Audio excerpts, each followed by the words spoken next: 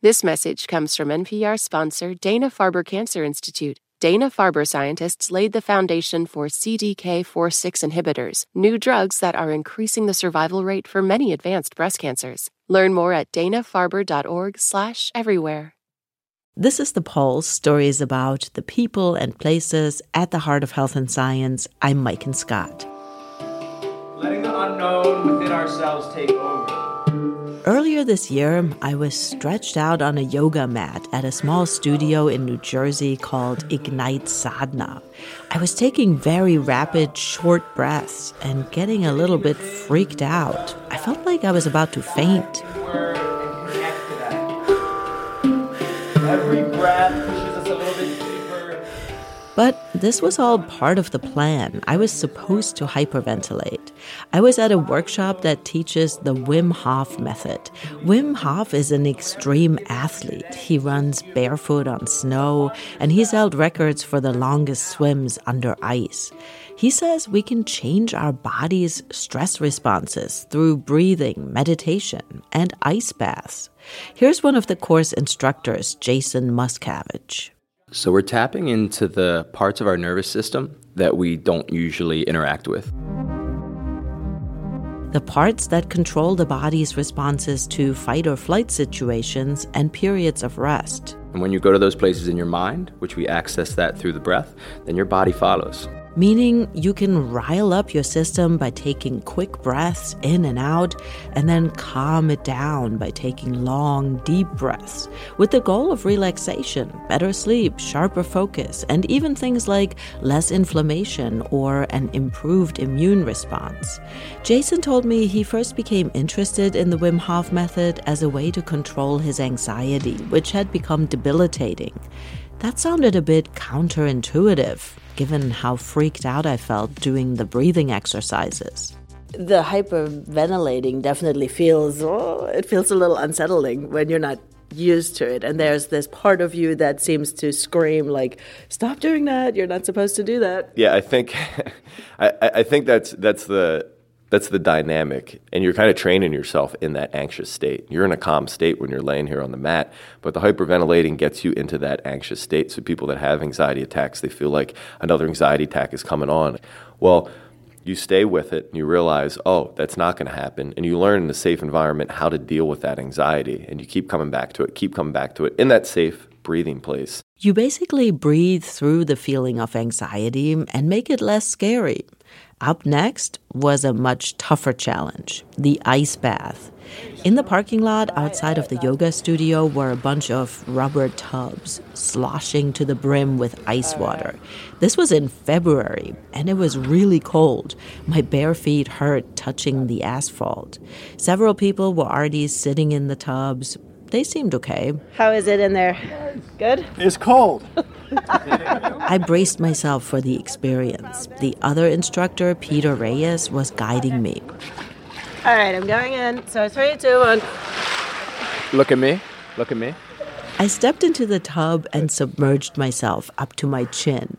The sensation of the ice water immediately sent my mind into an intense panic, like a life or death kind of panic. My heart skipped a few beats. Find my eyes. Peter encouraged me to breathe through it. Okay. Just keep on going. You got it.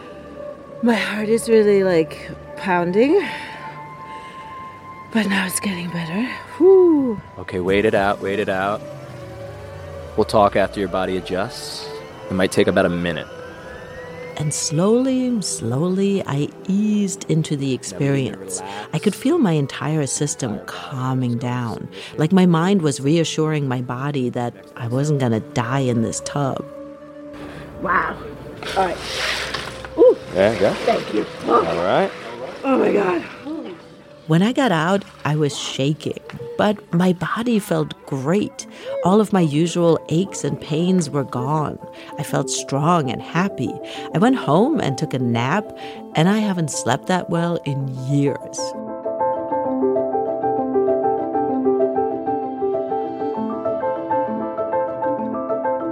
With experiences like this, you can feel how much our body and mind are connected, how one influences the other.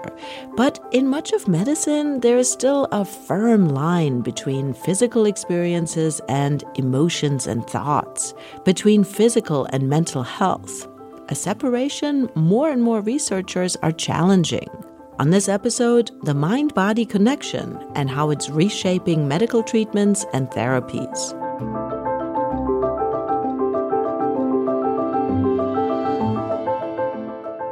First up, millions of people all over the world suffer from long COVID, lasting symptoms after a COVID infection, and they can be debilitating. Fatigue, pain, nerve damage, heart problems, stomach issues, nausea, brain fog. Patients often seek help from a laundry list of different specialists, cardiologists, neurologists, GI doctors. But now a totally different and more holistic approach seems to be gaining some traction. Grant Hill has more. In March of 2022, Boon Lim was on a ski trip in the French Alps, nearly 6,000 feet above sea level. It was spectacular, until he developed a cough. A very nasty cough that really hurt, and I thought I had fractured a rib. That's how painful it was. Boon is from London and didn't want to miss his chance to enjoy the mountains. So he toughed it out on the slopes during his first day there, but just barely. Later that evening, he couldn't keep up with his wife at the supermarket, and that's when he knew. Something's wrong. He tested positive for COVID. And I said, what? COVID, schmovid, I'm a fit and healthy guy. Should be out on the slopes with the kids in 3 days' time. By 3 days, I couldn't breathe. Boon is a cardiologist, and he figured he should monitor his symptoms. He bought a pulse oximeter and discovered his blood oxygen level had fallen dangerously low to 82%. So I was rushed down by ambulance to the base camp, where I spent overnight at sea level. A CT scan revealed his lungs were severely inflamed. The images looked remarkably similar to scans of some of his patients back in London who had long COVID.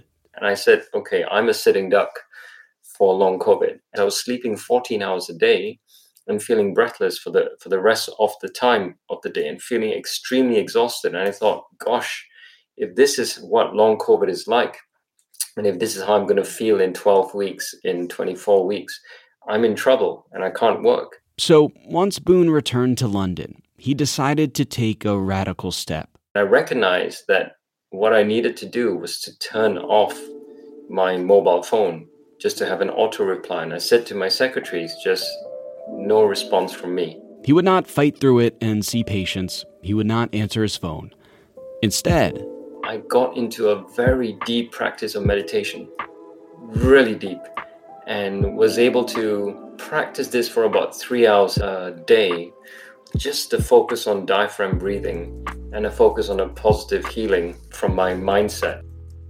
Sounds nice and all, but could something as simple as sitting and thinking positive thoughts really fight off long COVID, stop these symptoms from becoming chronic?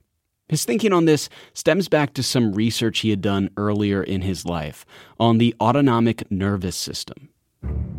In a nutshell, it's that bit of the brain, which is quite primitive. It's responsible for the body's involuntary but absolutely crucial actions. How fast our hearts beat, our breathing, digestion, reproductive function, sweating, and the immune response. So all of that is on autopilot, almost entirely outside of our control. Almost. Grant, what's 1,000 minus 27? Quickly. Oh, Quickly. man. Is it Come on. 173? No, 1,000 minus 27. Oh, 1,000. Oh, my God. Yeah, come on. Listen to the question. 973. Come on. How much? Boon said, my heart rate probably jumped 20 beats per minute there, all thanks to being confronted by a surprise middle school math question. So we know we can rile up parts of our autonomic nervous system, and pretty easily too under the right circumstances. Could we also do the opposite, calm things down? And could that impact the devastating effects of long COVID, which seems to be related to inflammation and immune system problems? Boon thought about his patients with long COVID and their many seemingly unrelated symptoms, and the specialists who were treating them, a neurologist to tackle the brain fog, a gastroenterologist for the stomach issues, Boone, the heart problems. The treatment plans often reminded him of that old Indian parable about a group of blind men who try to describe an elephant. And the blind man that approaches its tail and pulls the tail says the elephant is just a rope. And the one that approaches its tusk says the elephant is like a spear. And the one that approaches its side says it's like a wall. And Because each specialist faced a unique manifestation of this novel disorder, patients were often treated as if each symptom were isolated from the larger diagnosis. Boone was hoping that perhaps getting to the autonomic nervous system, the control center for the body's immune response, was a way to address the underlying causes of long COVID. As if the COVID infection planted malware inside this system, causing your body to react as if it was stuck in one hellish middle school math test for months.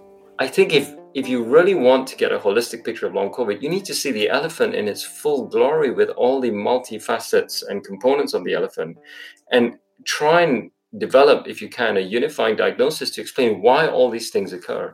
And he had heard encouraging anecdotes from some of his patients. 6 or 7 patients had told me about this amazing program that they had joined called the Rest Recovery Repair Program, which was conducted by a yoga teacher. A woman named Susie Bolt. She got COVID at the beginning of the pandemic.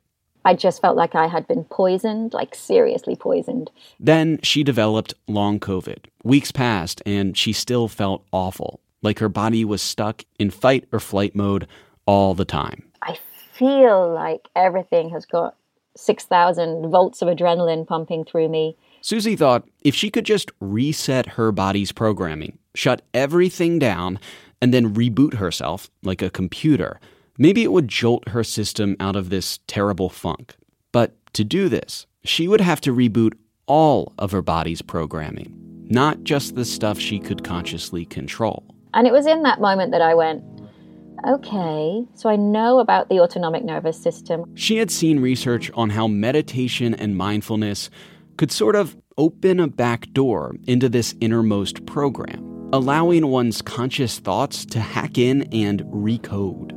My hunch is that calming ourselves down, not from like you're neurotic, you're out of control kind of thing, but just literally calming the nervous system, slowing down the breath, working with the mind, the body, just to kind of come home. You know, I felt so abstracted from myself. I was so ill.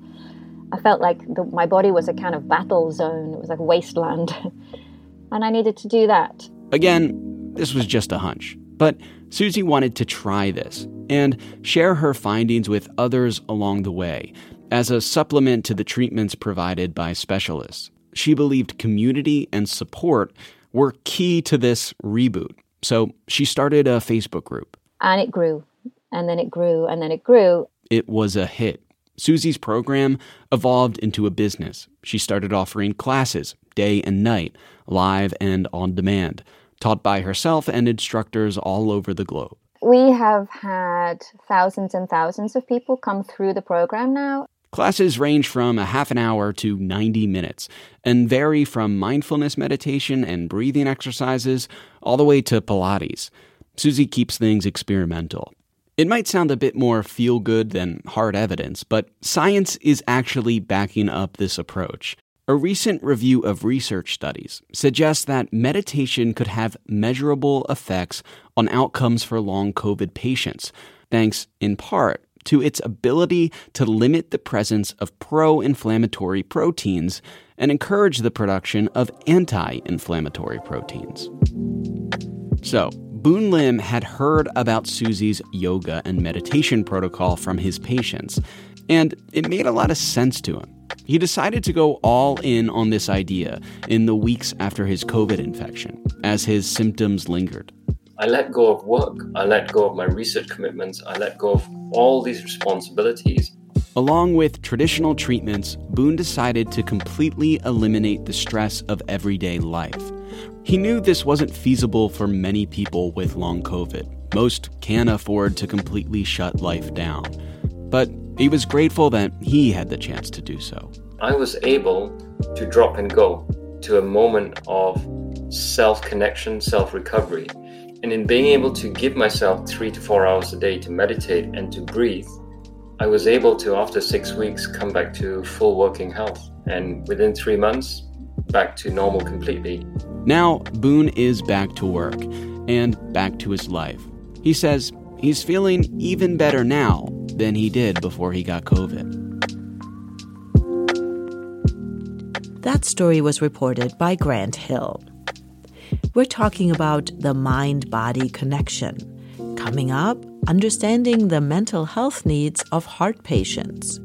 There's a lot of stress and emotion that comes with not being able to control the organ that pumps life into your body. That's next on The Pulse.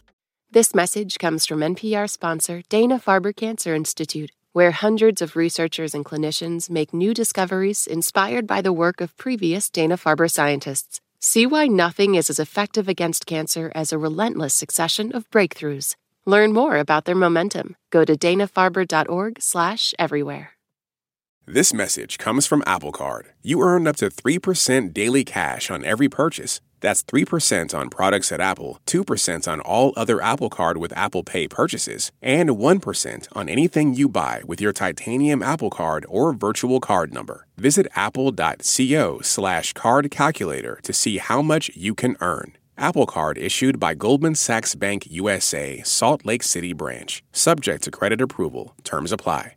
This message comes from NPR sponsor REI Co-op. REI has gear, clothing, classes, and advice for camping and glamping, biking and hiking, axing and snacksing. Visit your local REI Co-op or rei.com for the 1,000,001 ways to opt outside.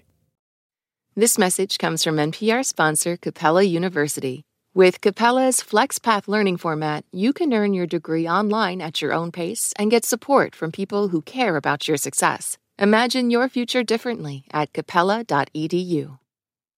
Support for NPR and the following message come from Scholastic with Free Period by Ali Therese. Free Period is Are You There, God? It's Me, Margaret, for a new generation, and is a hilarious and necessary novel for young readers featuring themes of empowerment, activism, and gender equity. Spend time in any American city, and you'll likely encounter someone with untreated psychosis. Lost Patients is a new podcast examining our maze-like system for treating severe mental illness, which loses patients to an endless loop between the streets, jail, and hospitals. Does it have to be this way? For the history, the reality, and hopefully some solutions, listen to Lost Patients from KUOW and the Seattle Times, part of the NPR network. This is The Pulse. I'm Mike Scott. We're talking about the mind-body connection, how our emotions and thoughts impact our physical health, and vice versa. Our heart pumps blood through our body with a rhythm. But for people who have serious forms of arrhythmia, irregular heartbeats, the heart can go into patterns where it's beating too fast or too slow, which can be deadly. Some patients need an implantable defibrillator, a small device that can shock the heart back to normal. Hundreds of thousands of people in the U.S. have these life-saving devices. But learning how to live with this diagnosis and the looming threat of a sudden and painful shock to the heart can affect people's mental health. Some health systems are now offering specialized support. Alan Yu has more. Science writer Ashley Yeager always loved to swim. She swam as a kid and then swam competitively in college. After she graduated, she wanted to keep doing some kind of competitive sport, and followed her older sister into doing triathlons.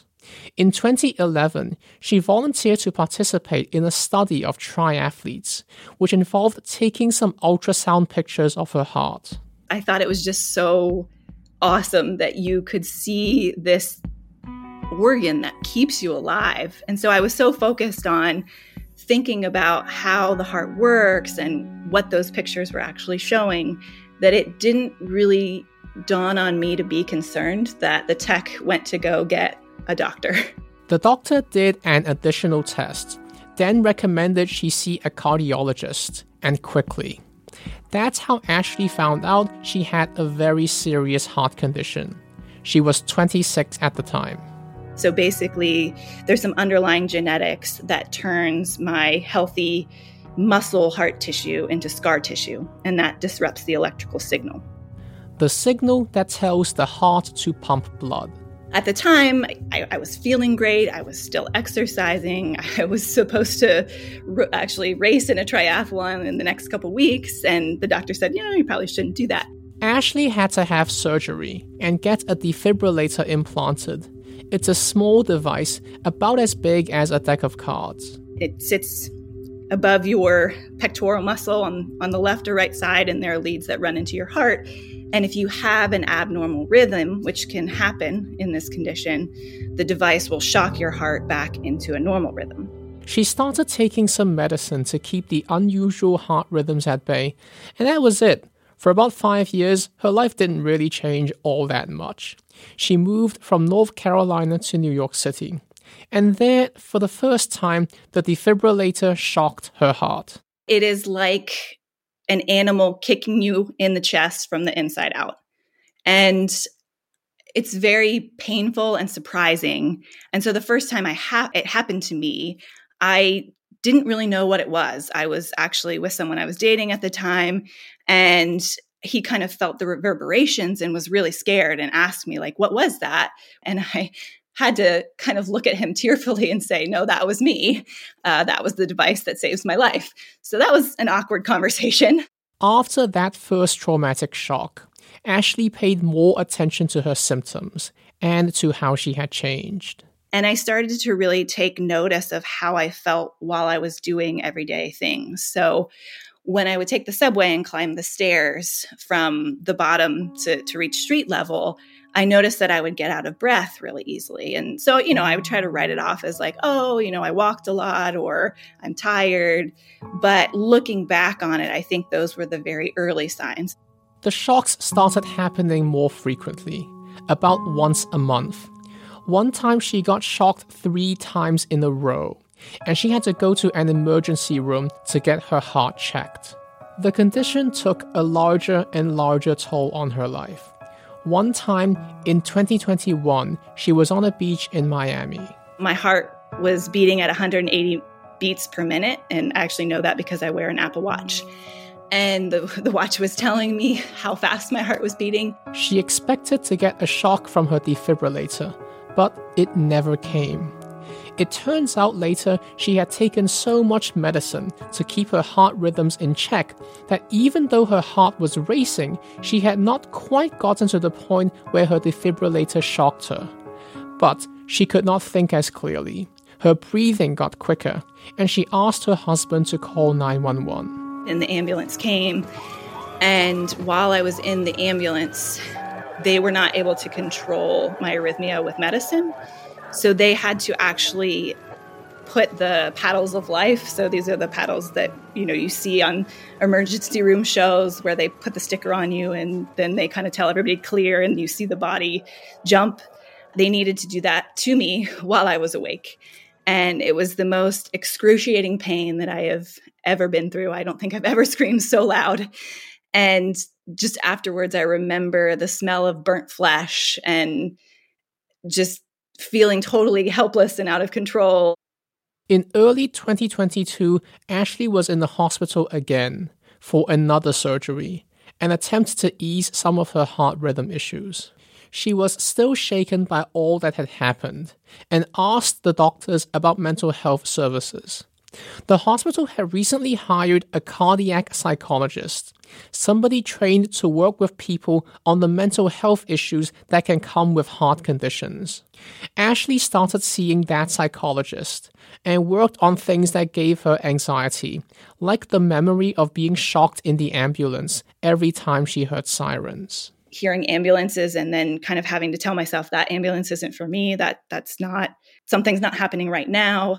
Talking to the psychologist also helped her deal with the completely unpredictable nature of her condition, not knowing when her heart rhythm would change and why. That was really, really hard to accept because I am very much a cause and effect person.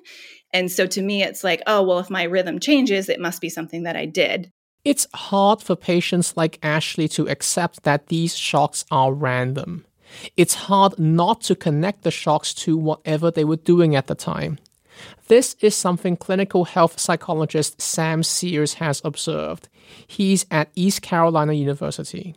A patient with an implantable defibrillator receives a shock in the shower and is terrified. Paramedics come, and thereafter everything's stabilized, the patient's fine, and they come back home and they say, I'm not taking any more of those showers. Sam uses this example to make the case why heart patients need help, not just dealing with their physical health, but also their mental health.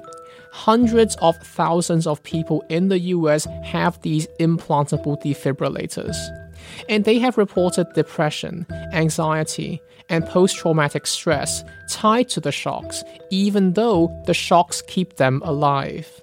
When medicine makes progress, it leaves psychologic change in its wake.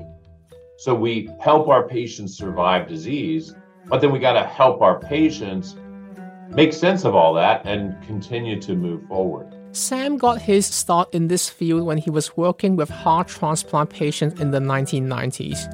He noticed a lot of these patients had obvious signs of anxiety that doctors were not addressing. He was one of the people who helped establish the field of cardiac psychology. I talked to several health psychologists and a cardiologist.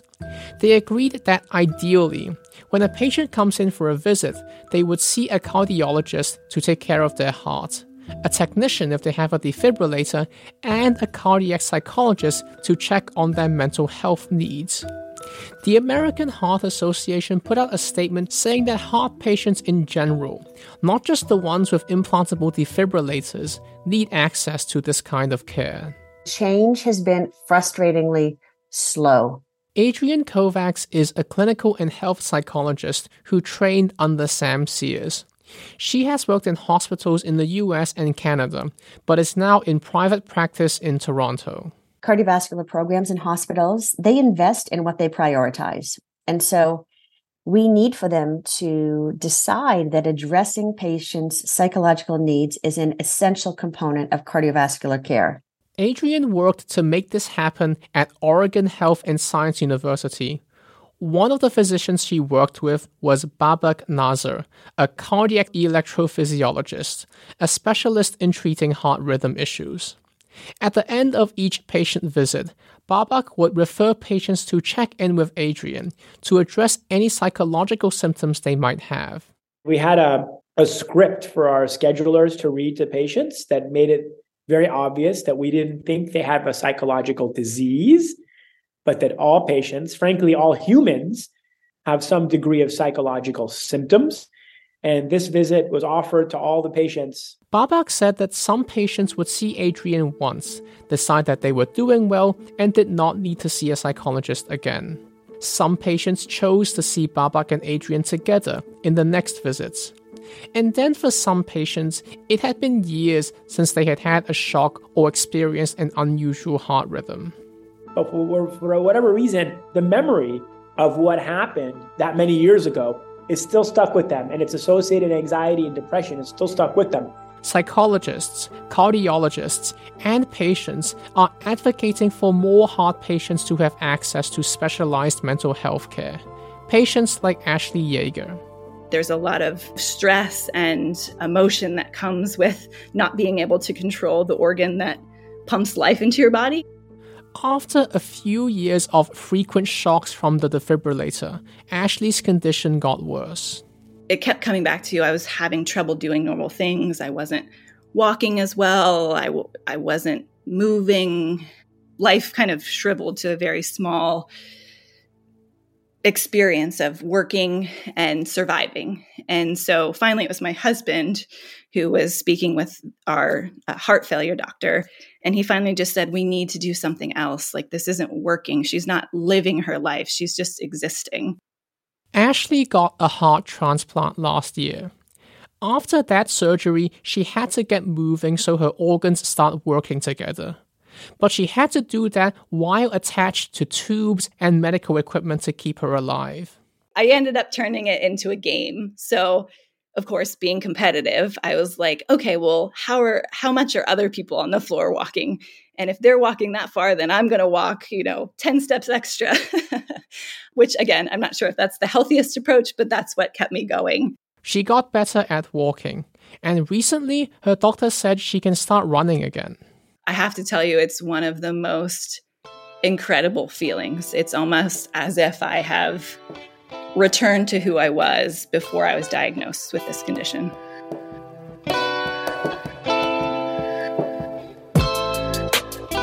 That story was reported by Alan Yu. You're listening to The Pulse. I'm Maiken Scott. You can find our show wherever you get your podcasts. We're talking about the mind-body connection. Cardiac psychology is still an emerging field, but there's one area of medicine where mental health support is already heavily integrated into treatment protocols, and that is cancer care. Much of that is thanks to the late psychiatrist Jimmy Holland, the founder of the field of modern psycho-oncology. This is William Breitbart, a psychiatrist who trained and worked with Jimmy. In 1977, Jimmy was recruited to work at Memorial Sloan Kettering Cancer Center in New York. She was brought there to care for the mental health needs of patients. People at that time wouldn't actually talk about having cancer. Doctors didn't often tell patients their diagnosis. It was sort of a paternalistic, protective environment in the sense of doctors didn't want to upset their patients, So people weren't even talking about the illness itself. Now imagine trying to discuss your distress, anxiety, or depression around this diagnosis. Jimmy wanted to make sure her patients would feel comfortable. She renamed her clinic the Special Clinic.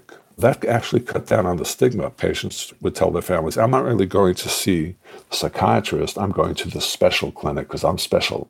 Jimmy made many groundbreaking contributions, like screening patients for mental health issues related to their diagnosis, just like doctors screen patients for pain.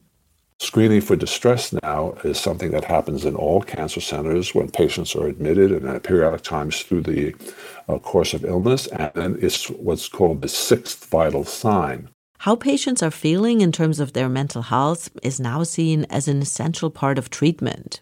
The fact of the matter is that many of them have levels of distress that are uncomfortable, that interfere with their daily lives and their functioning, and most important, related to outcomes, cancer outcomes, they interfere with the patient's ability to take the treatments and to adhere to them and to tolerate the treatments.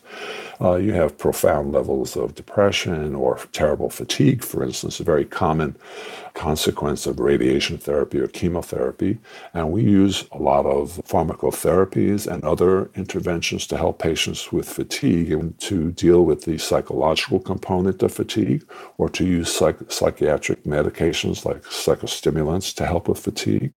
And it also, earlier on, as you were describing some of the symptoms that come with chemotherapy, a lot of them mimic symptoms people feel when they are depressed or when they are anxious. So it could easily become sort of a feedback loop in the body that you're feeling lousy and then you feel lousy and then you feel more lousy, so it could easily send you down this spiral. No question about it. And in fact, one of the reasons it's important to have psychiatrists and psychologists who specialize in psycho-oncology is the ability to accurately diagnose things like clinical depression. It turns out if you have a clinical depression, even though you have cancer, you respond to antidepressant medicines, antidepressants plus psychotherapies that are helpful for depression. You actually respond, even though nothing changes about your cancer. So it's very important to have someone who is assessing and diagnosing depression, who specializes in that interface of psychiatry, psychology, and oncology or cancer care. Because as you point out, many of the symptoms of cancer or cancer treatment can mimic the symptoms, usually the physical symptoms of depression. So there's a lot of overlap. That's psychiatrist William Breitbart. He is the Jimmy C. Holland Chair in Psychiatric Oncology at the Memorial Sloan Kettering Cancer Center in New York. Coming up, the physical manifestations of traumatic experiences and healing the body and mind. Just checking in over and over and over and being like, how do I really, really feel right now? That's next on The Pulse.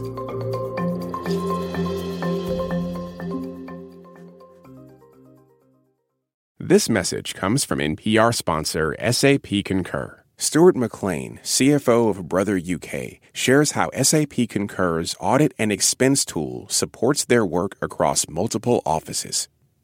Across Europe, we have a presence in 17 countries, which obviously involves 17 different tax regulations, 17 different fiscal authorities, and this makes life complicated for us. But actually with SAP Concur, we're able to configure the system correctly for each of those countries. We're able to configure the audit rules correctly for each of those countries. So actually it gives us a lot of efficiency and good governance as well. So actually for us, a solution like SAP Concur makes life so much easier. Otherwise, we'd be forever checking back to regulations, checking back to documentation. Those are automatically updated in the system for us. So that's, it's a big tick in the box from a governance perspective and an efficiency perspective as well. Visit concur.com to learn more. Support for NPR and the following message come from IXL Online. Is your child asking questions on their homework you don't feel equipped to answer? IXL Learning uses advanced algorithms to give the right help to each kid, no matter the age or personality. One subscription gets you everything. One site for all the kids in your home, pre-K to 12th grade. Make an impact on your child's learning. Get IXL now. And NPR listeners can get an exclusive 20% off IXL membership when they sign up today at IXLlearning.com. When voters talk during an election season, we listen. We ask questions, we follow up, and we bring you along to hear what we learned. Get closer to the issues, the people, and your vote at the NPR Elections Hub. Visit npr.org/elections. This is The Pulse. I'm Maiken Scott. We're talking about the mind-body connection. When Stephanie Fu turned 30, she was diagnosed with complex PTSD, a form of post-traumatic stress that develops after years of being in traumatic situations. So that could happen in an abusive relationship, living in a war zone. For me, that occurred because of my abusive childhood. Stephanie was verbally and physically abused by her mother, sometimes putting her life in danger. And as a teenager, both of her parents abandoned her, leaving her to fend for herself. Despite all of the hurt and trauma, Stephanie managed to do really well in school and professionally. I think I was taught as a child that success would equal safety, that if I could be perfect, then maybe I would be safe at home, I wouldn't get hit, and I sort of internalized that. She became a really successful journalist, but as she got older, it seemed like she could no longer outrun her traumatic past. I experienced a lot of depression and anxiety, the dread, just feeling this constant need to be perfect in my life, in social situations, academically, in my career, or else something very, very bad was going to happen. Maybe I was about to get fired, or everybody was about to leave me. And so this fear became sort of paralyzing. And I realized that there was something deeply wrong and I needed to get help. Stephanie documented her journey in her book, What My Bones Know, a memoir of healing from complex trauma. She describes how the trauma affected her physically. Experiencing stress sort of becomes a feedback loop in the body. When we go through really traumatic experiences, our brain releases cortisol and other stress hormones into our bloodstream, and those stress hormones, in the amounts that are being released into the body, can be pretty toxic over time. And so for me as a child, this was happening all the time. I was constantly having these stress hormones flooding through my body. So then as an adult, they also came and flooded through my body very easily in moments where I might not be in danger. And those stress hormones further stressed my body, further stressed my immune system, my joints, everything. And it's really interesting, actually. There's some evidence that women can be more susceptible to developing PTSD or long-term trauma, depending on the place in their cycle in which they experience trauma. And having an imbalanced cycle from these stress hormones can then cause problems down the line like endometriosis or fibroids or PMS. And so I was absolutely experiencing some of those. I had endometriosis. I had very severe PMS. And I came to realize that that may have a connection to all of the stress that I experienced as a child. She also realized that when her complex PTSD was triggered, she would dissociate a lot, feel disconnected from her body and the world around her as a protective mechanism. Sometimes when we see a flash of anger on someone's face, our panic response can really go off. But in moments of extreme stress and extreme danger, I can actually become eerily calm. And that's because our prefrontal cortex, which is the center for logic and processing, actually sort of comes hyper online for us survivors, which interrupts that cycle of adrenaline. It sort of stops all of that and allows us to be hyper rational and for our breathing to slow and our heart rate to slow and for us to be very calm in these moments. Other times it feels like my whole body goes dead inside, kind of. It feels like I couldn't feel a feeling if I tried. Stephanie tried a bunch of different therapies. She did psychotherapy, but also tried approaches that addressed the physical manifestations of the trauma. Learning to really feel my feelings, get past that wall of dissociation, and be in my body. So meditation was really helpful. Yoga was really helpful. Learning how to better calm myself when I become triggered. So interrupt that cycle of the stress hormones and get my brain and my body to both believe that I was safe. The triggers can be so subtle, though, and sometimes it sounded like they just happen without you possibly even being aware of the fact that you got triggered. So how did you learn how to identify these triggers and then feel your own response? I think that was the toughest part, coming to understand when I was triggered and maybe not understand why even a lot of the time. But a lot of it was really checking in with my body. Like 100 times a day, I got a Fitbit to analyze what my heart rate was more often and how I was feeling and how I was sleeping and how different things like diet and exercise and sleep impacted me. But yeah, just checking in over and over and over and being like, how do I really, really feel right now? And combating the literal decades of dissociation protecting me. At the end of the book, Stephanie describes how she got help from an approach called rupture and repair. It's a psychotherapy method where the therapist breaches the relationship, introducing uncomfortable conflict for them to repair. Stephanie says overall, it's taken a lot of practice to sort through the feelings in her body and to understand that whatever she's feeling is okay. I don't want to say like I'm fixed or I'm healed, because I definitely am going to have CPTSD for the rest of my life. And I have good days and I have bad days. We're all out here trying to do our best to survive and appreciate when the happiness comes and survive when the beast comes and make the best of it. Stephanie Foo is a journalist and the author of What My Bones Know, a memoir of healing from complex trauma. When it comes to treating trauma, some of the more traditional therapy approaches try to address the memories and how people react to them. These are top-down approaches, basically. The mind is controlling the physical reactions to triggers. But there are some methods that are using a more holistic, body-first approach.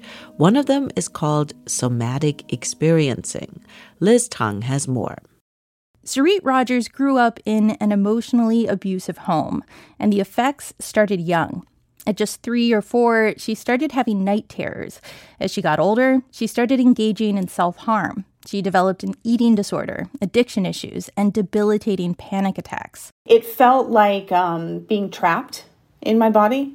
It felt like the world was inherently dangerous, like everything was a threat. So I sort of walked around almost in a perpetual fight response. Sarit tried all kinds of things to get better. She quit drinking, went to therapy, trained in trauma-informed yoga. Finally, in her early 30s, Sarit discovered a book called In an Unspoken Voice that talked about trauma in a way she'd never heard before. The main idea was that PTSD isn't a disease or a disorder, but more like a wound that we have the capacity to heal, not through our minds, but through our bodies. The most eye-opening part for Sarit was this one quote. The bad news is trauma is a fact of life, but it doesn't have to be a life sentence. And that stopped me in my tracks. And I thought, oh, wow, I can actually heal. It turned out that the guy who wrote the book, a psychologist named Peter Levine, had developed a trademarked therapy based on these ideas called somatic experiencing. I talked with Peter, he's in his 80s now, and he told me the idea for somatic experiencing came to him back in 1969 through an interaction with a patient. Peter was a young psychologist back then, interested in how muscle relaxation techniques could ease the effects of stress. That's when he met a new patient, a young woman he calls Nancy. And Nancy was suffering from all kinds of physical ailments. Migraines, irritable bowel, chronic fatigue, fibromyalgia, along with debilitating agoraphobia and panic attacks. The hope was maybe Peter's relaxation techniques could help. So they came in and she was just grabbing onto her husband and just the panic that she was in constantly. So Peter started with his techniques, and at first they seemed to be working. Her heart rate slowly descended from 120 beats per minute to 100, then 90, then 80, then 70. And I thought, wow, this is really working. Except in one moment, her heart rate shot up to about 150 beats a minute, 160 beats a minute. And I said probably the stupidest thing that anybody could say. I said something like, Nancy, you need to relax. You must relax. Surprisingly, it worked a little too well. Nancy's heartbeat got back down to 80, then 70, then 60, and then even lower. And she turned pale. Peter knew he had to get her heart rate back up. But how? And then an image popped in his head. And I said, Nancy, there's a tiger crouching, getting ready to spring. Run, climb those rocks and escape. She had no reaction at first. But as he continued to encourage her, something started happening. Her body started to have gentle shaking and trembling, and then deep, easy, spontaneous breaths. Her color would return to her face. Before, where her fingers were ice cold, they were now warm. And then she looked at me and she said, well, do you want to know what happened? She told Peter that just as he'd asked, she imagined the tiger. At first, she was frozen. But at Peter's urging, she started to imagine herself running, her legs pumping, climbing up the rocks to escape. And she said, when I looked down, I saw the tiger, and I knew I was safe. It was then that something incredible happened in Nancy's mind. And she said, the tiger changed. It morphed into an image of me when I was 4 years old. It turned out that this vision of danger and survival, the physical experience of outrunning death, had unlocked a memory in Nancy. She was 4 years old and about to get a tonsillectomy. She saw the doctors and nurses holding down her small body as they forced a mask over her face. She was terrified and felt like she was suffocating. She thought she was about to die. And for 20 years, her body was trying to escape from being held down in that way. The whole session, the wild swings in her heart rate, imagining a tiger chasing her, was uncomfortable for Nancy, to say the least. But afterwards, she felt better. And after a few more sessions, she reported that some of her worst symptoms, the migraines, the panic attacks, the agoraphobia, were gone. Peter knew something big had happened, though he didn't fully understand what. But as he mulled over what he'd observed, he started making connections. What had conjured the tiger image in his mind during the session with Nancy was a graduate seminar he was taking on animal behavior. He'd learned that sometimes, under extreme threat, animals can go into something like a state of hypnosis. They become frozen, unable to move. This is what Peter thought had happened to Nancy when her heart rate plummeted and her body went cold. But when she imagined herself running, her system shifted from freeze to flight. The shaking, Peter found out, is something animals do after a life-threatening event, a way to discharge the excess energy from their fight or flight response. In Nancy's case, it was energy that had been stuck for years. Lots of energy gets locked in when our life is threatened.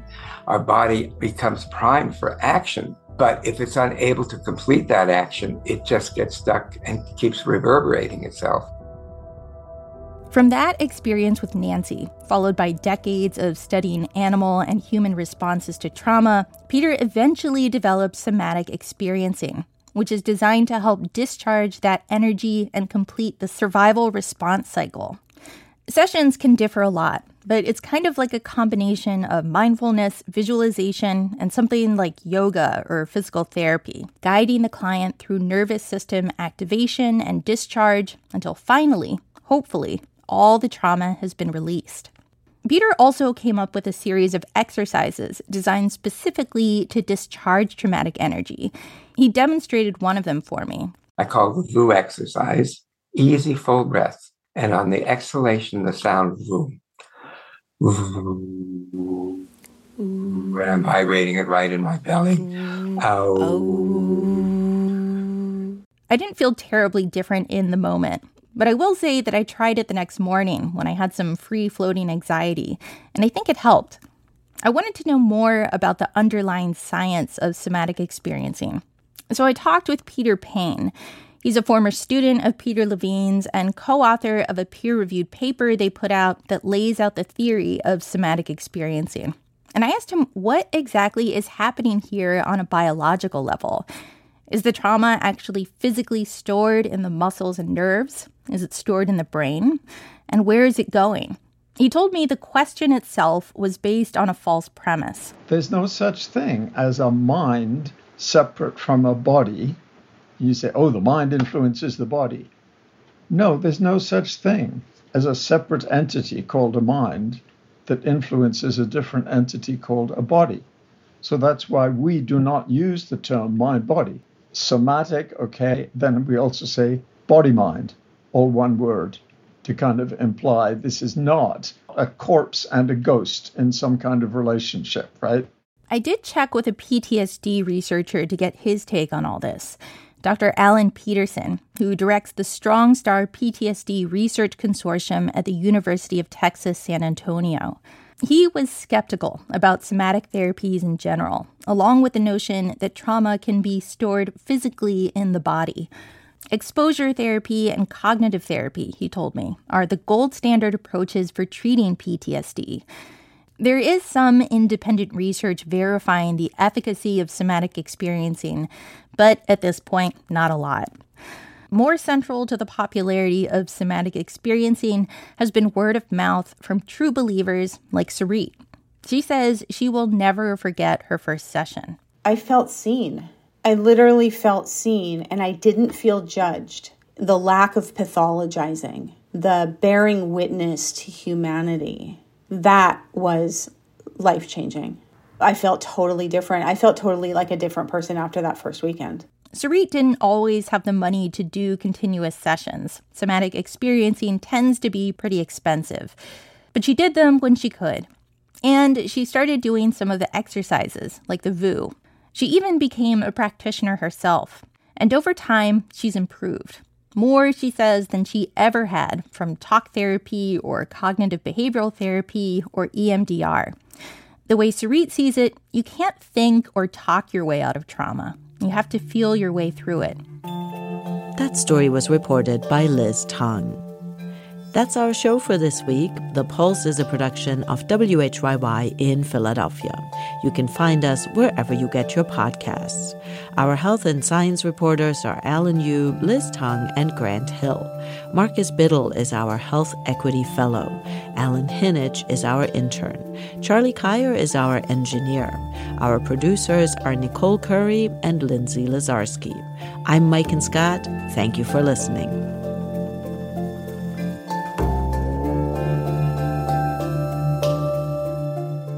Major funding for The Pulse is provided by a leadership gift from the Sutherland family. The Sutherlands support WHYY and its commitment to the production of programs that improve our quality of life.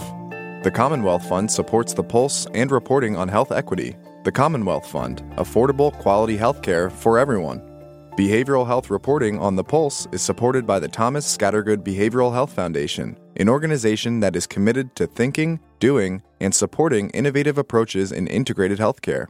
WHYY's health and science reporting is supported by a generous grant from Public Health Management Corporation's Public Health Fund. PHMC gladly supports WHYY and its commitment to the production of services that improve our quality of life. This message comes from NPR sponsor REI Co-op. REI has gear, clothing, classes, and advice for camping and glamping, biking and hiking, axing and snacksing. Visit your local REI Co-op or rei.com for the 1,000,001 ways to opt outside.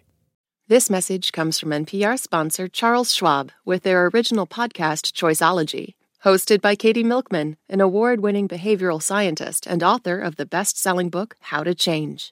Choiceology is a show about the psychology and economics behind people's decisions. Hear true stories from Nobel laureates, authors, athletes, and more about why people do the things they do. Download the latest episode and subscribe at schwab.com/podcast or wherever you listen. What does it mean to be Black in America?